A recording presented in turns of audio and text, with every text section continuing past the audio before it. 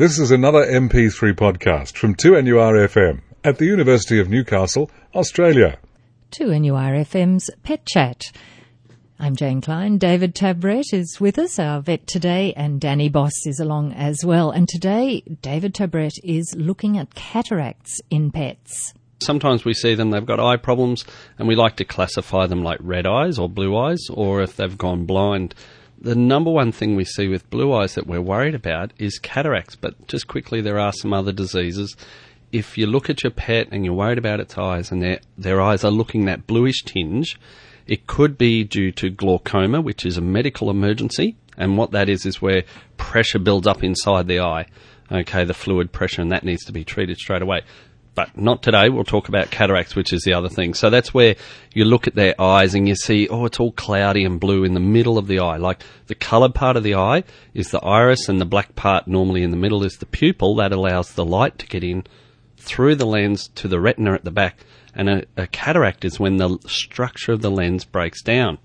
Now, quick exercise for everyone. Hold your hands up about 2 inches apart, fingers pointing vertically, and that's the structure of a lens, is all the protein structures are all lined up nice and straight. But if you turn one of your hands, then all of a sudden you get a crisscross pattern. Yeah, that's it.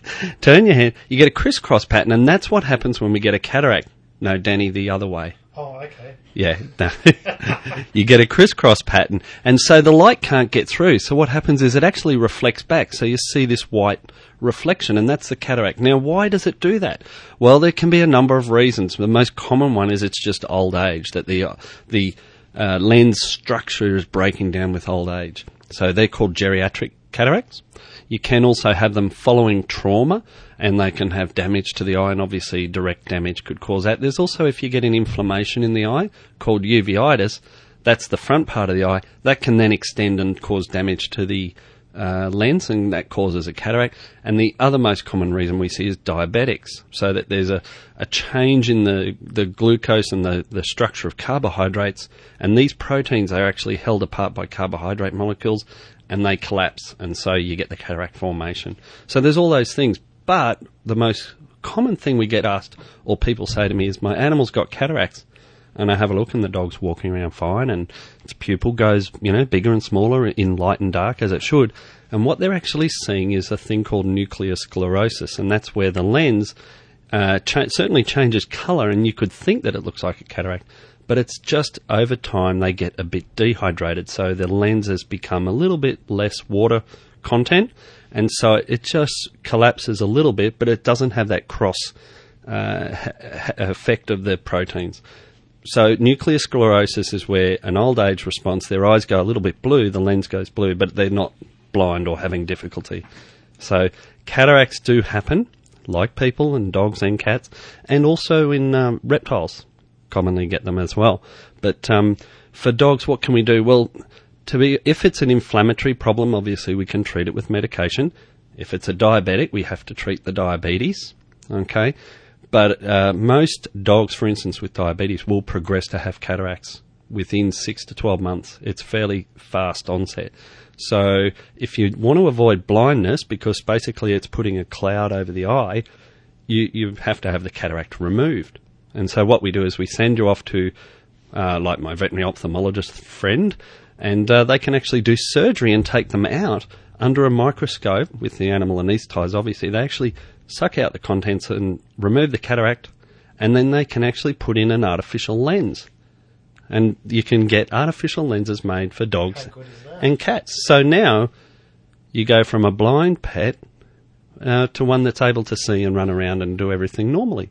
And interestingly, dogs, of course, don't necessarily rely on their sight as much as people do, because their sense of hearing, their sense of smell is so well developed. But, if you want to move the furniture around, or if they're outside in the yard, they probably need their vision. So you can now get this done, and, well, it's been going for a while, obviously, but it's There's there. A cure.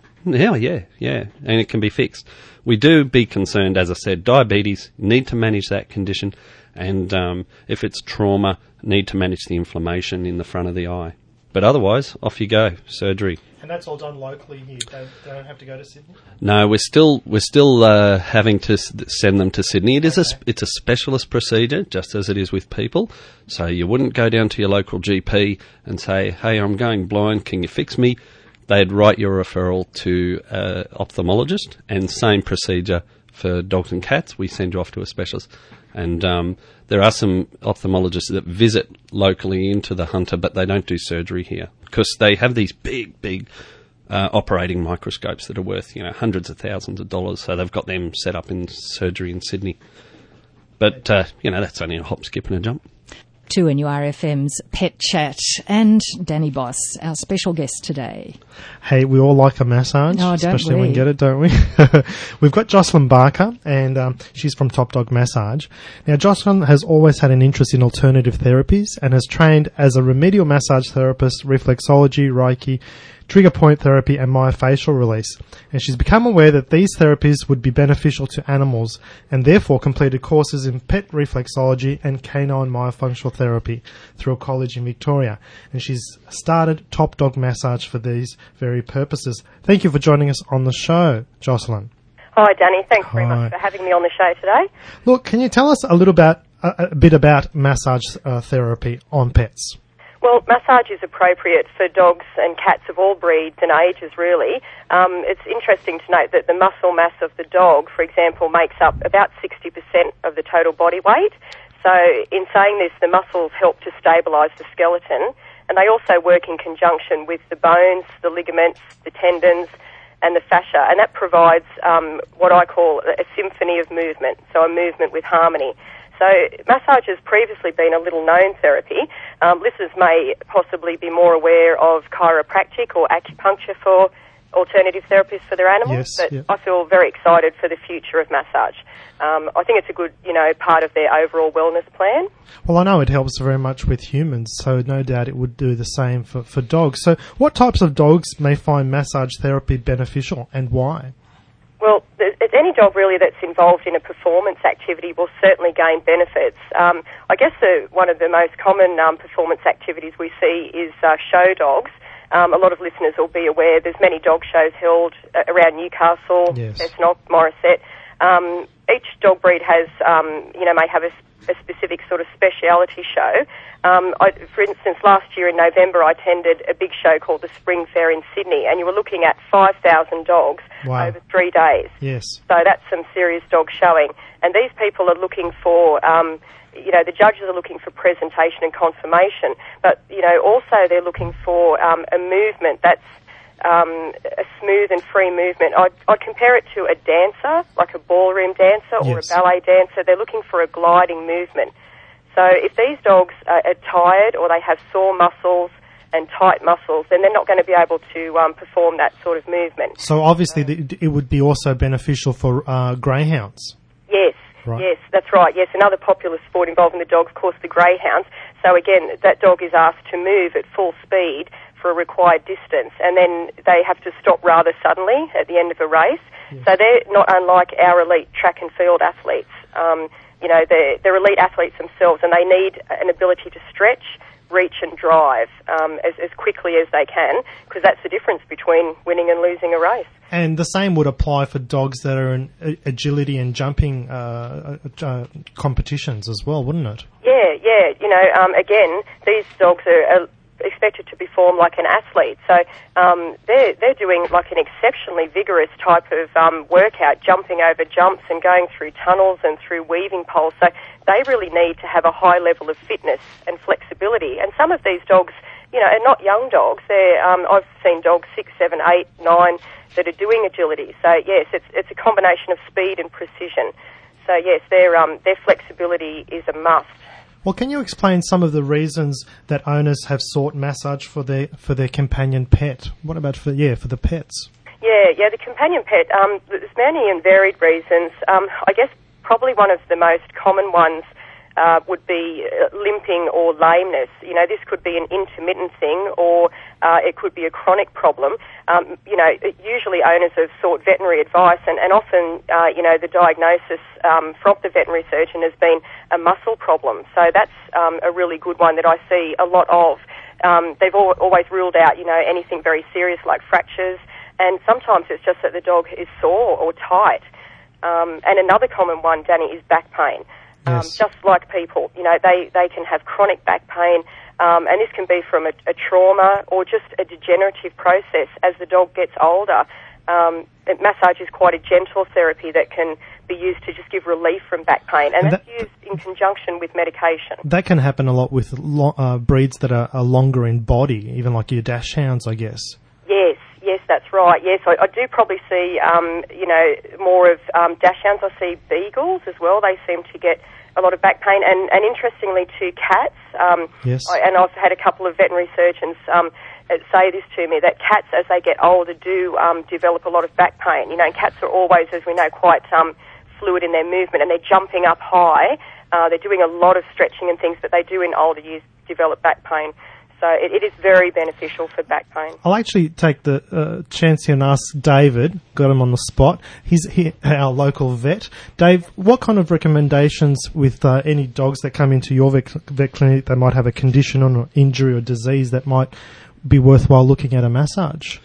Danny, I was thinking while Jocelyn was talking there about all those things, but also from the veterinary side, I guess rehabilitation. Yes. Following, say, for example, musculoskeletal conditions we're talking about if they're stiff or sore, but even massage can help with post-fracture repair, so getting animals back to moving.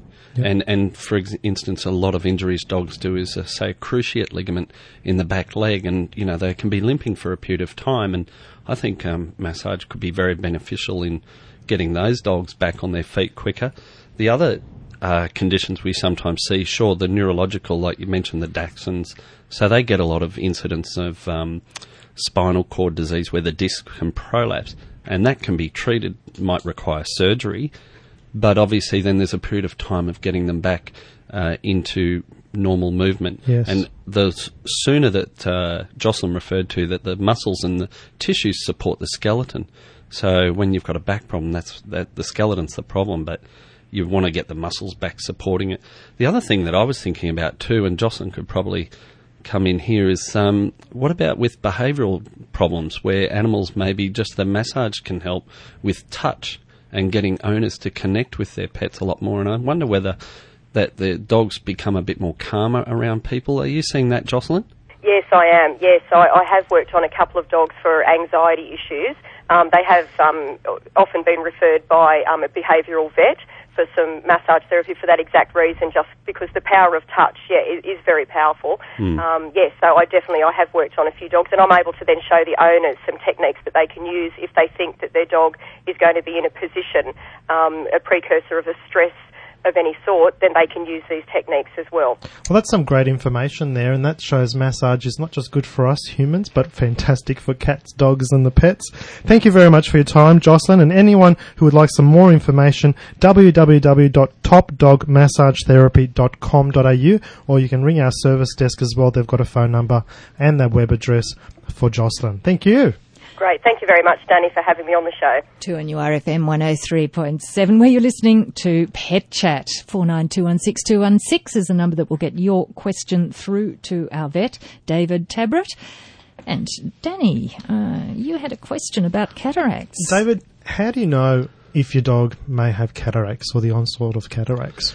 Well, there's a couple of things that you might notice, that blueness and the shadowing or the whiteness in the middle of the pupil, which is normally black.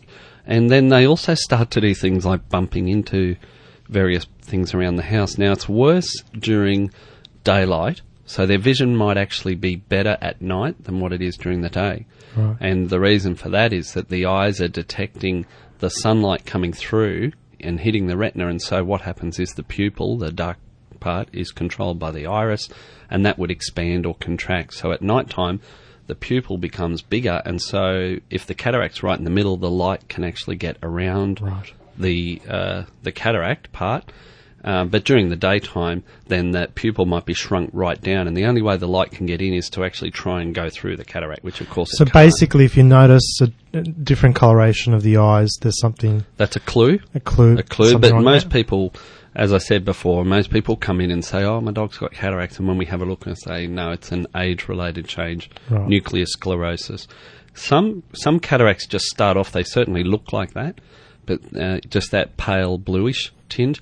But some of them are quite spectacular in that you can actually see that there's what we call suture lines, where they're not sutures, it's just that you can see a line through the lens.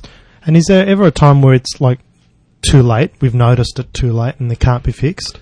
Well, they can go on and have surgery. Yep. But what sometimes happens, we see this a little bit, is where when a lens becomes cataractus, if you like, they actually become quite heavy and hard.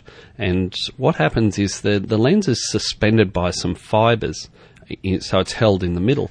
Now, if the lens is heavy, it's going to tear those fibres and it can actually fall. If it falls forward, it might even fall through the pupil into the front part of the eye, so in that front chamber. If it does that, that can be really quite nasty, and in a lot of cases that means the eye has to be removed. And they end up with, it's called an anterior luxation of the lens, and they end up with the lens sitting in front of the iris, the coloured part of the eye, instead of behind it. So that's probably the biggest problem we see. If it's noticed and it's still in place, or it may not have moved, completely, then you can certainly have a referral to go and have it assessed for surgery. There you go. It's a big thing. Now, the pet world around here in particular is always full of things happening. There is a lot of things happening at the moment, Jane. First of all, the Hillsborough Dog Showgrounds have got a show this weekend, the Lake Show. It's called the Lake District Canine Club that will be holding it. So anyone wanting to have a look at purebred dogs, they can go and have a look, and that's fantastic. A big thing, the 3rd annual Hunter Animal Rescue Pets Picnic is on the 14th of March, which is on Saturday from 10 a.m. to 4 p.m. at Spears Point Park. Please go and support them. Go there and have a look, because Hunter Animal Rescue do a great job. Take your pet as well. Take your pet as well, because there'll be lots of market stalls, there'll be competitions, raffles, giveaways, and a lot more other things happening. So make sure to take your pet. Alicia is the contact, 0410 644 267 if anyone wants to contact her. This year, actually was last weekend, Crufts, the world's biggest dog show, was held on the Thursday, Friday, Saturday and Sunday. I'm happy to report that amongst 22,000 odd dogs that were shown over the 4 days, that's quite a big number, the best in show winner is Sealyham Terrier. So that's the best in show. But of certain interest to us as well is the Crufts Friends for Life 2009 winner went to a dog called Brock, which is an Australian Shepherd dog. Now, you might think, well, what is the Crufts Friends for Life? I'll tell you a little bit about Brock. Brock is a lowland search and rescue dog who has changed or saved countless lives through air scenting and trialling work that can detect where a missing person was located. Just only recently, Brock found the body of government scientist Dr. David Kelly and helped to bring closure to the family. So how good's that? And just shows again what dogs, our pets, can do for us humans, especially when they're trained to do this kind of work. So we congratulate Lou and Brock, Lou is the owner of Brock, who really showed just how much dogs can enrich our lives and the profound difference that they can make. And Brock is a special dog, and he represents the great work that a lot of these other search and rescue dogs do. Danny, can I ask, I've heard about Australian Shepherds. Yes. A lot. Yes. They're a big favourite, particularly in the United States. They are. Have you ever seen one? Yes. You have?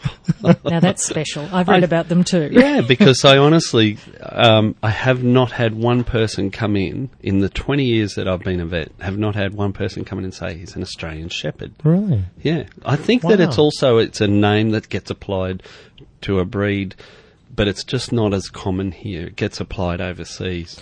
There is controversy about where they originated, because a lot of the breeding is done in America for the really good Australian Shepherd dogs.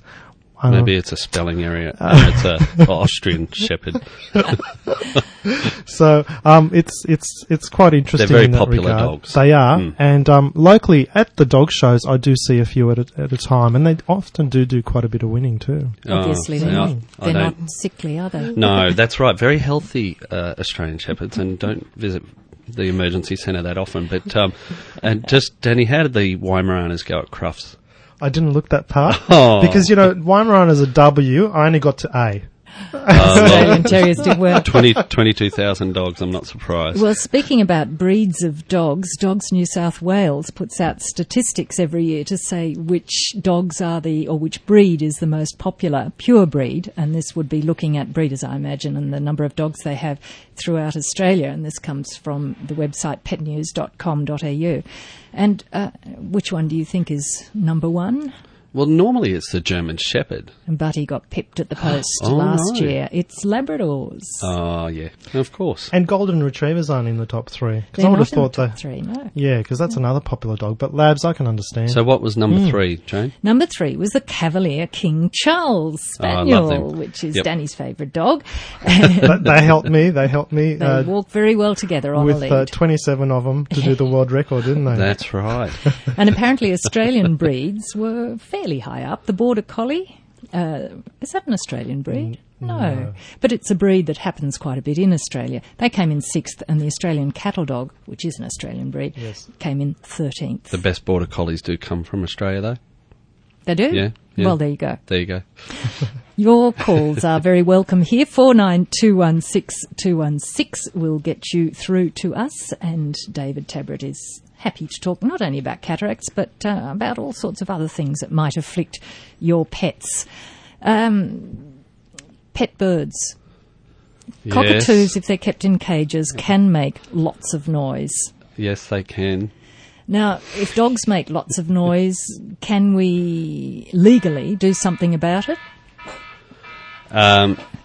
Legally we can. Jane, there are noise regulations based on, I think, any particular, whatever's producing the noise.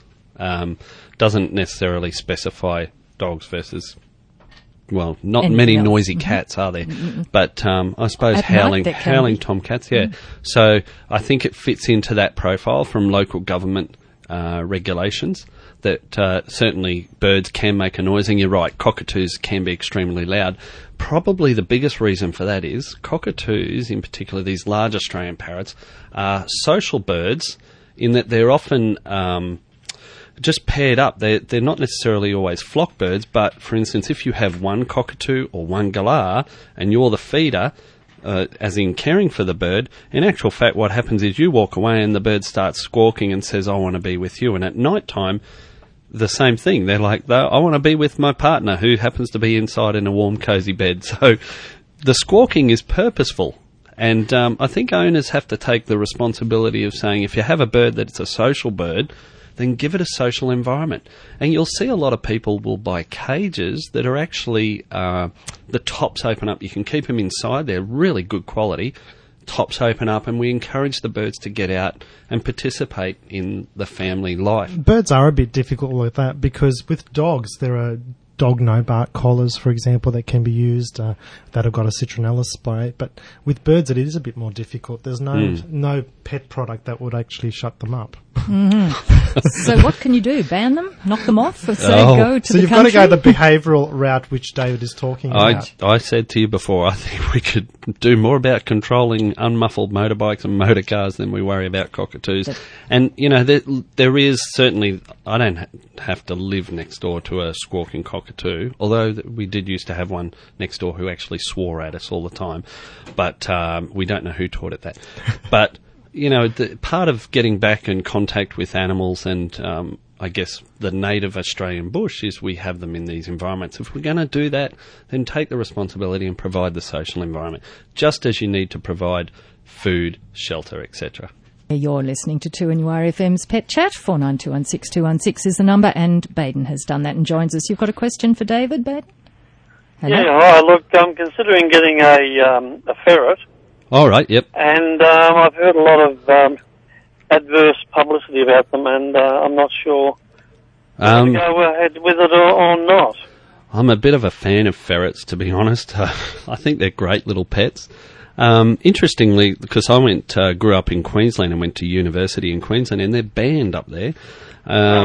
But for various reasons, but they are legal pets down here. There's a couple of things to be aware of. One is they can smell. That's usually the biggest impediment to people owning them. So do the females smell less than the males? Yes, and a desexed male smells a whole lot less than an entire male. In fact, entire males are almost unlivable because the testosterone-driven hormone causes their skin to give off their pheromone. So if you have them desexed, and male ferrets should be for that reason, then you'll find that they're much more suitable to look after. I believe that if you don't get a female, if you don't mate a female, and you don't get it desexed, that they will die? That's certainly possible, and that was what I was going to say. With females, always get them desexed. And do females, do you know whether females tend to be less aggressive than males or not? No, I think it's personality and the amount of handling that they have as babies, as young. The female desexing thing, just to fill people in, what happens is that they're what's called induced ovulators, and so they actually will cycle and produce estrogen, and they won't ovulate until they're mated. Now, what happens is they just keep producing estrogen.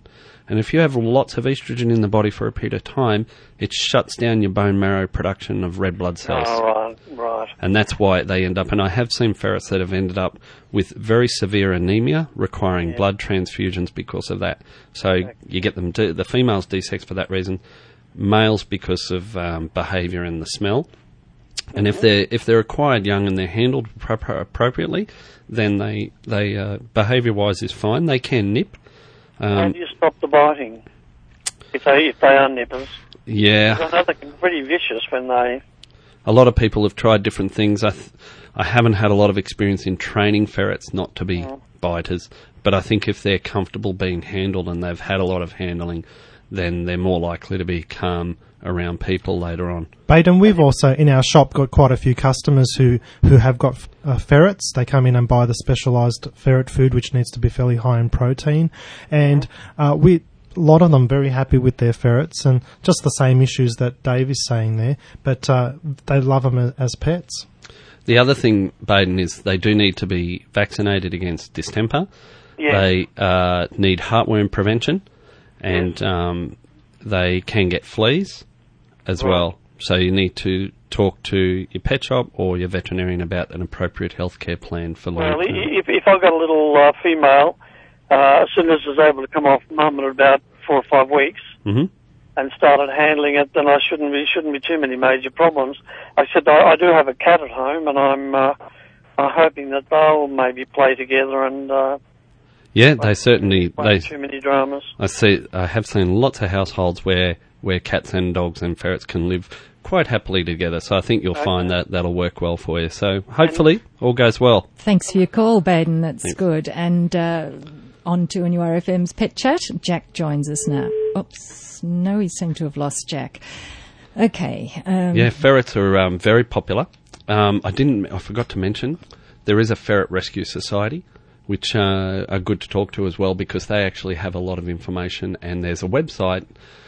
I'm just trying to think of the web address, but if you Google ferrets, there is a ferret husbandry site that'll tell you about the feeding, which is really important. Danny mentioned about the food and all the health aspects as well. I remember actually watching, I think it was on ABC, a documentary about ferrets, and they even have ferret shows in America. There was like 400, 500 ferrets being shown, and one got picked as best in show. It was amazing. Yeah. Do ferrets need to be exercised the way dogs do? Oh, they're so playful. They are so energetic and playful. And you do need to have a house that's ferret friendly, and they love to tunnel. They love to get inside things like socks and tubes and things like that. You do need to be careful that they don't ingest anything as well.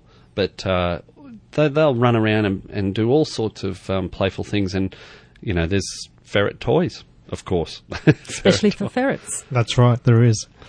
Now, Jane, I just wanted to mention a couple of other things. Next weekend, for people to put in their diary if they wanted to have a drive up the Hunter, is the Valley, what's it called? The Vasey Village Country Carnival, and that's going to be on the Sunday, the 22nd of March. And the reason why we mention that is that there'll be Jack Russell races and the novice Jack Russell races as well at that carnival. So put that date in your calendar and make sure to go and attend and have a look at the Jack Russell races and lots of other things happening. One more show that's about to finish, actually, is the Tales of the City show. Now, did you know in New South Wales it has approximately 1.2 million dogs, and which means that in 2/3 of households in the state have at least one pet. And a new exhibition, which is held at the Museum of Sydney, is Tales of the City, Sydney's Passion for Pets. And this examines the shared lives of pets and their owners through pet paraphernalia, film, activities, and they're all centred around a remarkable series of colour portraits and historical photographs sourced from private and public collections. And the exhibition really is a must-see for dog or for pet people in general, and even has information on Governor Phillips' arrival with his 2 favourite greyhounds. He arrived with 2 greyhounds. There you go. That was his favourite breed. I never knew that. Greyhounds. So they've got information on here, his arrival with the greyhounds. So that's Tales of the City at the Museum of Sydney. It will be until 22nd of March. Starts from 9:30 a.m. to 5 p.m. And a website address is www.hht.net.au. Sounds good. Now, do you think he brought the greyhounds out for racing purposes? It seems that race courses hunting. For hunting. Hunting. Are greyhounds hunting dogs? Yes. Yeah, that's how they. That's why they chase rabbits. Started. Yes. Well, there's all the. If you go back into northern Africa and Egypt, they had the Pharaoh hounds, and there's the Afghan hounds and the greyhounds. And they're all the same sort of build? All built around, long-legged running dogs designed to run and hunt. So probably they were brought out for protection rather than Thursday night at the Dish Lickers track. Sounds fair. Well, we're getting towards the end of 2NURFM's Pet Chat for today. Thanks to David Tabrett. I just wanted to mention too, like today we talked a little bit about cataracts, so I thought we might come back to the problems of the eye in 2 weeks' time and talk about red eyes. So what does it mean if you look at your pet and you think, oh, their eyes have gone all red? What does that mean? And the other thing is, next week, you might remember a couple of weeks ago we spoke to Rosalind Nicol, who's the president of the Victorian Division of the AVA, regarding the task force that was set up to deal with the bushfires from the animal point of view. So hopefully we'll try and be able to talk to her again and get an update on where they're up to. See what the animals are up to. That sounds good. Thank you, Danny Boss. Thank you very much, Jane. Thank you, David Tabrett. Thank you, Jane. I'm Jane Klein. Pet Chat will be back next Friday after the midday news on 2NURFM.